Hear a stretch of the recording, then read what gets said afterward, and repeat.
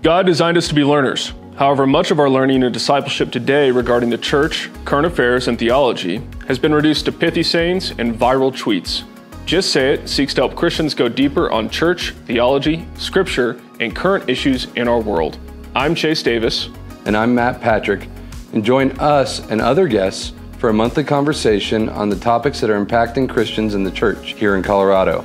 You can expect candid conversations on the topics ranging from church attendance during ski season to Spurgeon's view of the atonement.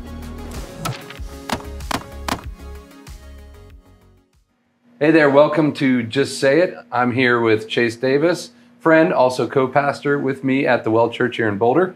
And this week, we are diving into a really fun topic, one that's actually named in our intro as an example, and we've been waiting to do this one for a while. It's a hot topic. It may not come off as a spicy topic, but it can be.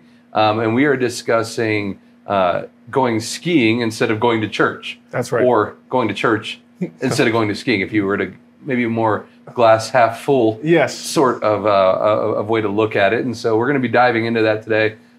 We were joking before, Chase, when we were talking about this, is that we thought this would be like an easy one. Right. Just to kind of riff off of and just like dive into and kind of see where it goes. And then immediately you're like, oh my gosh, are we diving into like biblical law, Sabbath law? It's like that. Are we Sabbatarians? That Job Bluth clip where he says, I've made a huge mistake.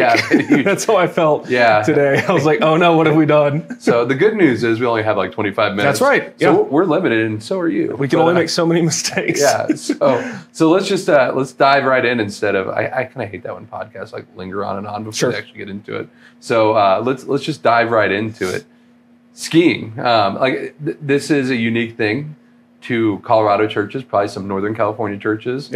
I doubt it's a big deal in Florida, but probably but there's other things I think would be important to think about for all churches. But we're really this podcast is for the people of our church, and hopefully it blesses other churches in Colorado or similar churches. But it is a big topic for us. It's one of those things. I remember when we were planting the well. I remember like some advice we got from people was, we got a lot of weird advice when we started. Like someone was like, Matt, you have to like the Broncos, and if you know me at all, that's not going to happen. Right. I'm a Bengals fan through and through. But one of the other things was you can't fight the ski season thing. People are going to go skiing and they're not going to go to your church, and don't fight it. Right. And we've always been, some might say dumb enough. Sure. And some might say stubborn enough, or I might even say biblical enough. Maybe. To fight that, right? And go, no. We think skiing's great. I love it. But I also love the church, and I believe it to be more important than going skiing. And so what are just some introductory thoughts that you had as we have been thinking about this topic for our church? Yeah, it's a major topic. It's one we've wrestled with. And, just even riffing off that remark, we would never treat other commands that God has given like, you just can't touch the adultery issue. It's just going to happen. You just can't touch the idolization issue. It's just not going to happen. Yeah, when life settles down, I'll stop murdering people. Right. We wouldn't treat any other of the 10 commandments that way. Yeah. But I think early on at the Well, we had more of a, you might call it missional. We still retain that terminology to describe ourselves here at the Well. But a lot of the missional movement kind of prizes itself on being a sent people. The church are sent into the world, and there's truth to that for sure. But what we did in our teaching early on was we downplayed the importance of corporate worship regularly on a particular day of the week, that being Sunday. We've always called it a gathering rather than a worship service, although even in my own kind of weird mind of like waffled back and forth on what's most helpful. But the idea was that the saints gather together and worship. But early on, we would tell people, if you have an evangelistic opportunity, go do that. And I think I've mentioned that in another episode. But I regret saying that. And this topic particularly is an interesting one because it touches on biblical law, creational design, how we apply the law in the new covenant, what rest is. There's a lot of talk about burnout in our society, being tired, all these kind of things, a lot of talk about self-care. But God has already established a lot of ways to mitigate a lot of the pain that comes from the fall, and also the exhaustion that comes from work, which is a designed thing pre-fall anyways. And so God has already designed into the created order ways that we don't have to become so exhausted. Yeah, and I think of myself, the church, our church blessed me with a sabbatical, right? And I thoroughly enjoyed it. It was great in every respect. But the one thing I hated about it was not gathering with our church, right? With the people that God has given us authority over. And just to be clear, you were welcome. No one was making you not come. It was kind of supposed to be the thing where it's hard not to work. Yeah, right. For us, it's a different kind of dynamic as a pastor. But I went to other churches and I was out of town a lot, and I still tried to go to church, and I still think that was good. But there was like a craving in my soul. Like when I got back, I actually remembered my first Sunday back taking communion at the well. I cried because I was like, oh man, it was like I was so hungry for it. It was so good. It like almost felt like you see those like heart-wrenching videos of like the dad who's been away like in some military conflict. And he sneaks up on his kid, and it almost had a feeling of like a coming home, a longing to be back together. For sure. And that was really profound for me to kind of go, I really do love being here. And I love hearing my kids talk about like if we're traveling or we're away, like how they kind of miss church and seeing their friends and singing and all of those things. And so there's a biblical textual reality to this, and whether and I think you'll probably talk about it here in a moment, and it might be a good segue, but into like how do we assess this? But there's also a heart level thing where God does something in us. Yeah, that it's more than just show me the verse. Right. Yeah. Right. Yeah. And it to me it's an indicator a little bit. If it's I don't value being together with the saints, I begin to question what's going on there. There might be a deeper issue at hand. Yeah, and we'll get to this, but really when we talk about the Sabbath and we talk about worshiping on Sundays with the saints and honoring the Lord in that way, what we see over and over again in the scriptures is God is very concerned with our own motivations, intentions, and affections for Him, even in those acts. So just attending church and saying that's enough, that's enough, that's what God wants.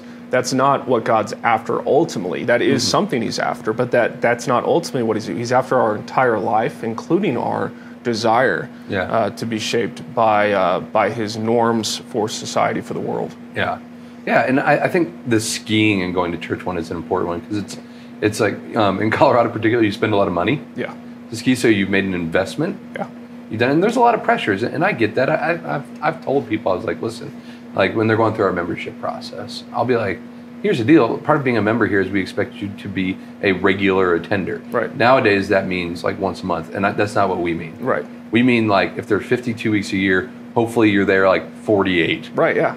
Like that would be ideal. Like that'd be great. But also, we're not legalists to the point where if somebody calls you and is like, hey, my uncle who has an awesome cabin in Vail just gave it to us. Do you want to come up for the weekend? Sure. We're not going to be like, you can't be a member here at the well because you took advantage of that opportunity. Sure. Or you went on a vacation. Yeah. Or something like that. That's not what we're after here. I agree. Right? I think one of the things that we should consider is I remember when growing up in the church and guys and girls would date, and the constant question that came up in Christian circles was, okay, we understand the biblical norm that we shouldn't have sex outside of marriage, premarital sex, all that, but what can we do? Yeah. It was always trying to push the limits. Yeah. And I think Christians for a long time, including myself. But what can you do? I'm not doing that. I think for a lot of time, Christians have treated the Sabbath in a similar way. Is like, well, we don't want to be too rigid. Yeah. So what can we get away with? For sure. And so they constantly, Christians, myself included, have constantly tried to push the boundary for like, well, I can experience God on the ski lift. I can see the mountains and His glory in a different way than being at the Rayback or somewhere else. Therefore, that's what ultimately it's about, and I'm justified in my actions of skipping corporate worship. Yeah. And the problem is that's not scriptural. Right. That is not scriptural. Like, that's just not a thing. Right. Like, yes, you can experience God in nature. I went on a walk today, so I could do just that. Sure. But that was never intended to replace the corporate gathering of the church. Yes.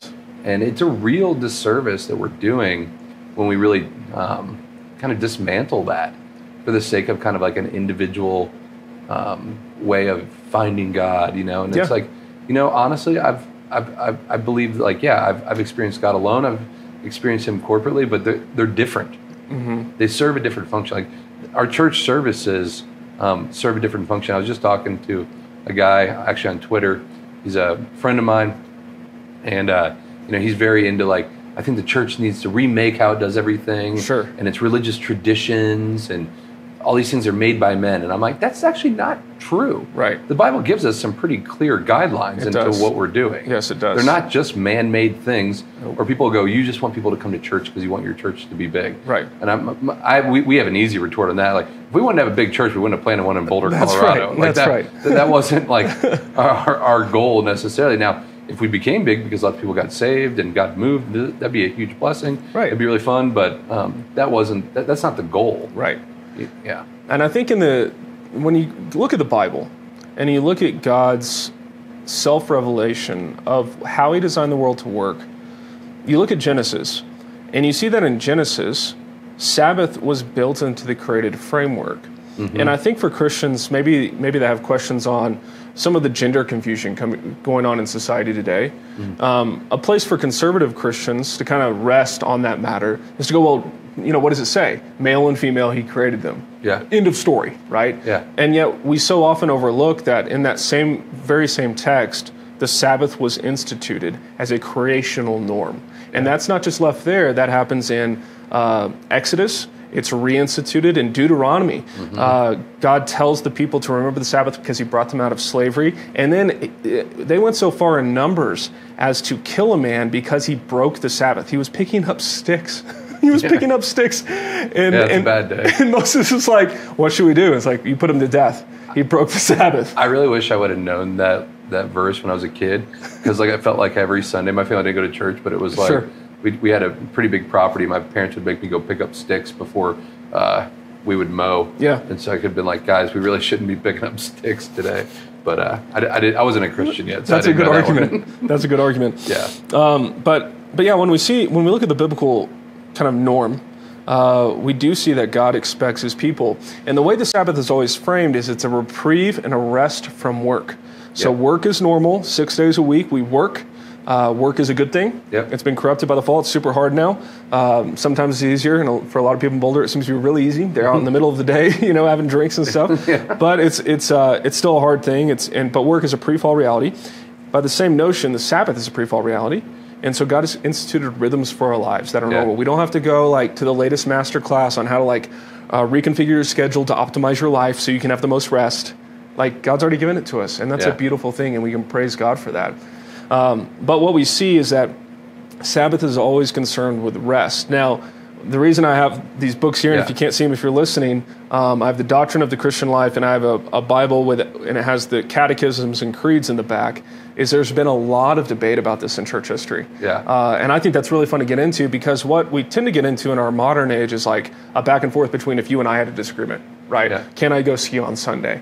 And then we'll just be arguing. I'd rather listen to what the Word says and listen to some of that. Well, because there's multiple paradigms in which we I think is helpful for people to think through when they're trying to discern something, whether it's good and right and what they should and shouldn't do, right? I'll do the first one. Is it biblical? Right.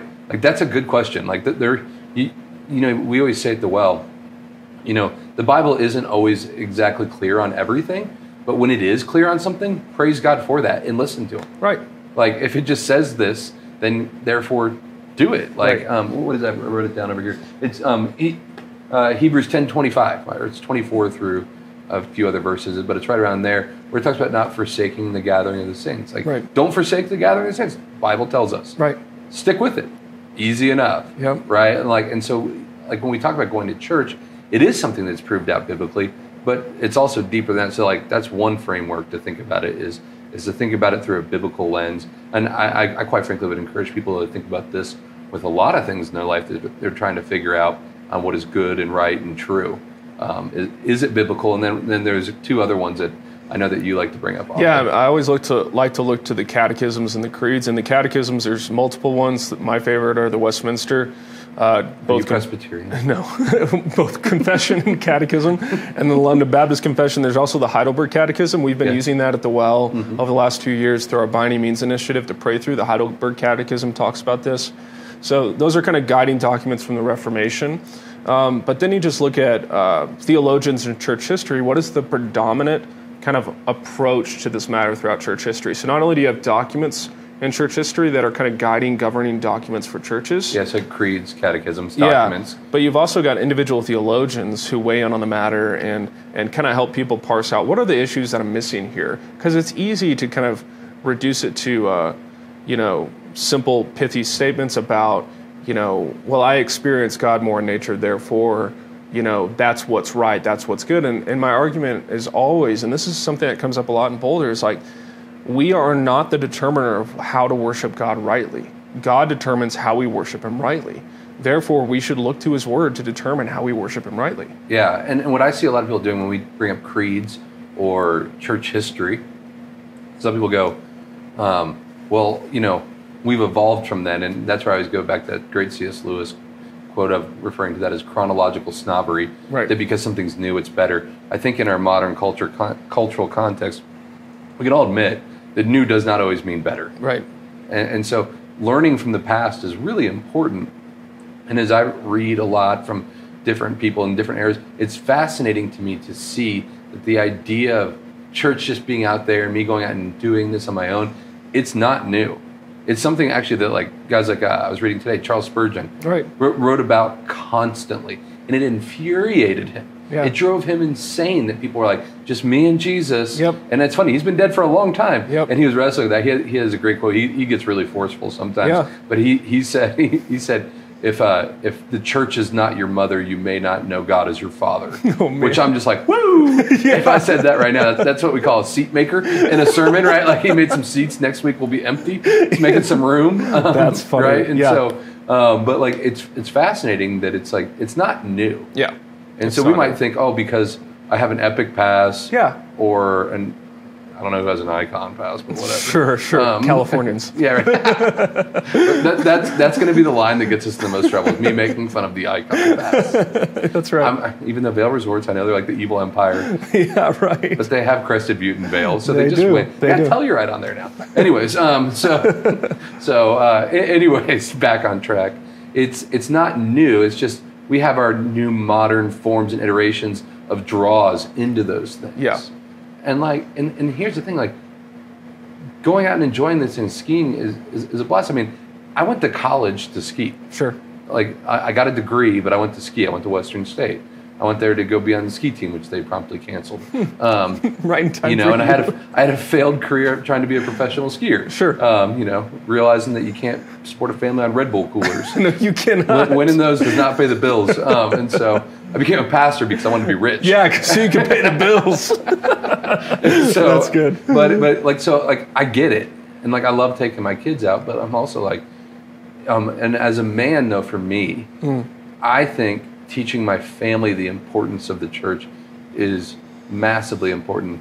I think leading in that and giving that example is huge for my children, right? Like when I was a youth pastor, it was always one of those things like parents would be upset because their kid would, they'd say, fall away or not be walking with the Lord. And I'd be like, I haven't seen you at church in 6 months. And they're like, I want my kid to go to youth group. I'm like, well, you're not really setting any form of example there. Correct, yeah. And so we're teaching them when we elevate things like skiing on Sunday. Yeah. What we're teaching not only our kids, but the people around us watching us, that the importance level is not there. Yeah. That it actually has no real impact on my life, and I can do without it. Yeah, I mean, you want to talk about public witness of the church. What is a greater public witness of the church than the church gathered? Yeah. Yeah. You might say, if you want to love your neighbor, you go to church. Absolutely. You might say that. You might. Maybe I did. Maybe we did. Yeah, I think when you look historically, there's there's a spectrum of beliefs, and there's a idea called Sabbatarianism. Yeah. And it's just a way of modifying the word Sabbath to talk about how we obey it. And so Christians have understood it in kind of a spectrum. On one end, you've got a guy like John Calvin, who didn't reduce the Sabbath and obeying the Sabbath to mere symbolism, but he was willing to explore that more. But what he did is he said, I think Christians should be worshiping every day. So it wasn't a matter of him thinking, how can I let people off the hook? Yeah. It was a matter of, well, Christians need to be worshiping every day. He would provide services regularly during the week, But he said, well, at least we have at least one day where they're going to be worshiping.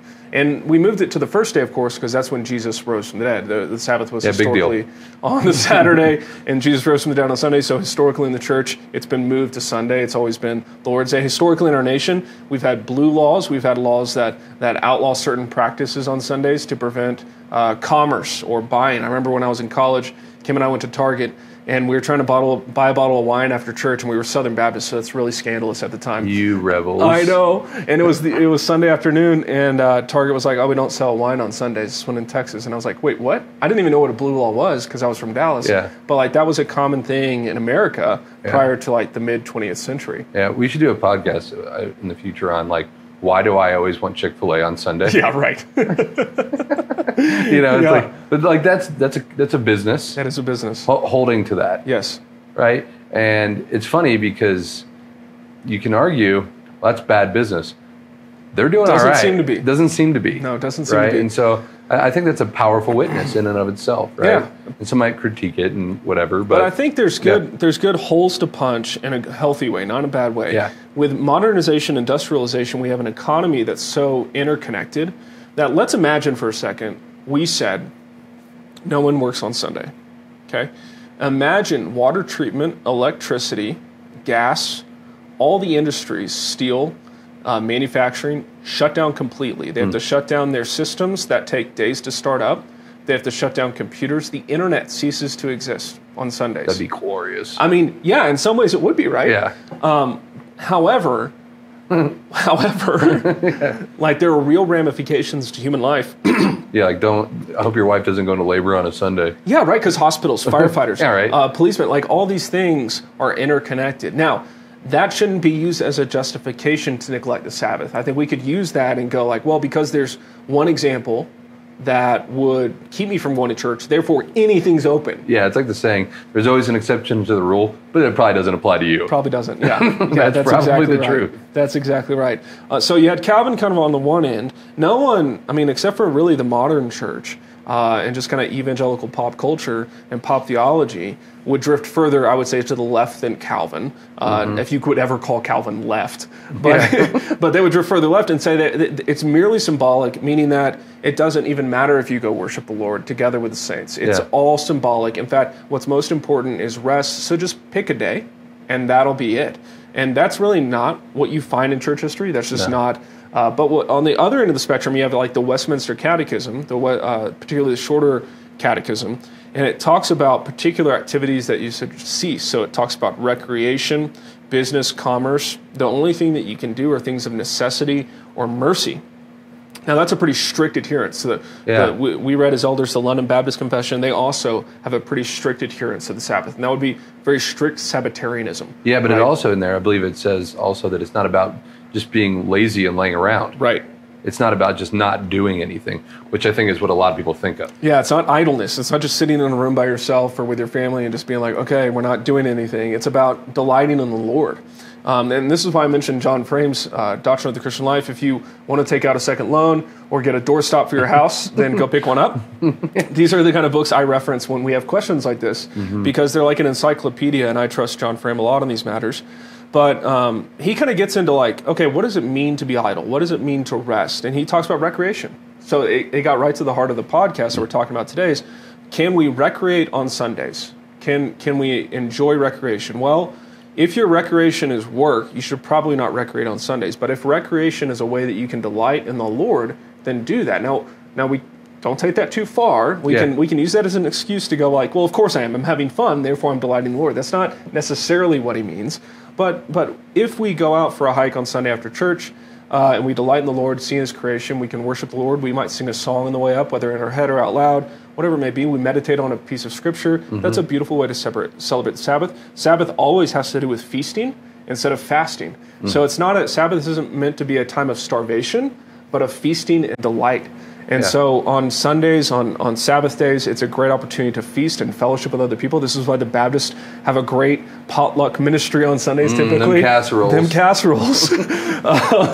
So like there's ways to honor the Lord in the Sabbath without making it's not meant to be punitive. And this is what Jesus was getting to when he talked about healing people on the Sabbath or other things, is the Sabbath was never designed to be punitive. It was an opportunity to really enjoy life and delight in God. Yeah, and I make it really practical for my family.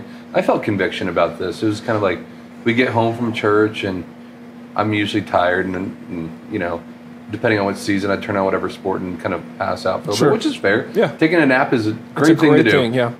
I love naps. I'm very skilled at them. I'm getting that dad ability to sleep anywhere, almost instantly. It's like a giant baby. Yeah, like a giant baby. That is me. But, you know, I instituted recently, and we haven't been doing it a long time, but I think we'll keep doing it because we love it. We just call it basically like our family feast every Sunday night, where we kind of go a little bit bigger than normal on a meal. We cook, and then one of my children prepares like just a short like Bible study, and it's fun because that means during the week or sometimes the day of if we forgot. I get to work on that with them, and then they kind of present whatever they're thinking about at dinner. Right. You know, and we pray together and we eat. Yeah. And we have a great time. Yep. And it's a beautiful thing, you know, and it's fun because I'm seeing even people who come over who aren't even Christians. I'm like, guess what we're doing? We do this every Sunday night. Right. It's part of our ethos, and I can just, it's something that now, I wish I would have done it earlier in my life, but now I can see like, man, this is a really great way to honor God, to kind of end our week. And it really does get into that idea that I think what a lot of people, I think the world around us that does not follow Christ works to get to their rest, right? To get to their Sabbath, if you will. But the Christian has a very different mentality about it. We are called based off of our Sabbath rest. We work out of that, not to our rest. Right. Like that actually fuels us for the mission and the life that God has called us to. We're not just trying to get to the weekend. Right. We don't just survive. Right. Right. We come out of it prepared to go forward into our world. Yeah, we are not weekend warriors. As much as that's popular in suburban society, we are weekday warriors for the Lord because we've been equipped on Sundays with the Word of God, with worship, with feasting, with festival, with delighting in Him, and we're ready to go out. And I think a lot of Christians are just not taking an opportunity to, one, obey the Lord, and two, He's set the table for us to feast with Him. He's given us a meal on Sundays together to be renewed and refreshed in the gospel. And really, who wants to sit in I-70 traffic on Sundays anyways? Yeah, I know, right? Like, I'm like, you're skiing on Sundays. May the Lord have mercy on your soul. Right? Like, you get run over by a Texan. Those crazy Texans. I was thinking through some things of like why, and I wrote them down because I don't have great memory, but I was just kind of thinking through it, and I was like, why coming to church instead of going skiing? Is it like, one, is you get to hear the preached word, right? Yeah. And I love Hebrews 4:12 in there, where it talks about the word is sharper than a two-edged sword. I think we need to remember that that's what we're sitting under. Yep. It's something that's there to pierce us and change us and mold us, right? You also see in 2 Timothy 4:2. I love it when Paul, like, because that the context of that is that's Paul at the end of his life, right? And what's he doing? He's basically giving Timothy his final exhortation, right? And what's he doing? He tells him to preach the word. Yep. So the preached word is important. God says not to forsake it. I already said that. You can get. It's a place where you are to get fed. You're to come get fed, and I find it really funny. Because Acts 20 kind of alludes to this, Acts 20:28, I believe, where it talks about it's really hard to feed people who aren't there. Yeah, that's a great point. If you're not there, you can't get fed. Right. And that's our job, is to feed people. Right. And the last thing I'll say, which is kind of a different one, and I think it's interesting because people will accuse pastors all the time of wanting people around so that their church is big or boost their ego. I don't think that's it. I don't know many pastors that's it. I'm sure there are some. Yeah, I've never met one. But really, what it is, it's Hebrews 13:17 is when it talks about like being a blessing to your leaders. And in that context, it's this. We notice a lot of times when people aren't around. Sure. And it kind of hurts, but it hurts out of an area of I'm worried about them. Right. Because I'm supposed to shepherd them. Right. And I have a sheep that's missing. Right. And we don't like that. And so it's more out of a desire and a heart for the people. Yeah. Right? And so it's like, man, you not being around actually makes it hard on the leadership. Yes, it does. And that's kind of a little insight into it is maybe people don't know, like in elders meetings, we talk about, has anybody seen so-and-so? Right. How can we be praying for them? Does somebody need to go talk to them? And we're happy to do those things, but that's just the reality of it. Yeah. And I think at the end of the day, if you were looking for something if you're going, I'm hurting as a Christian, I'm lonely as a Christian, I don't feel disconnected from God, I feel disconnected from the church, God has already established something that's so easy for most people to take advantage of, to find connection, fellowship, and feasting, and that's the gathering on Sunday. And if you're a Christian, maybe you have to work on Sunday. There are exceptions to the rule, of course. Like if you can find a new job, go for it. If that's just the lot you've been given, let us minister to you. Let us care for you. Like keep us posted, and we'll reach out. But yeah, like God wants the best for you, and God designed the world to work this way. And you living according to how God designed the world, you're going to have a better life in general. For sure. Yeah. Well, I think that's about all.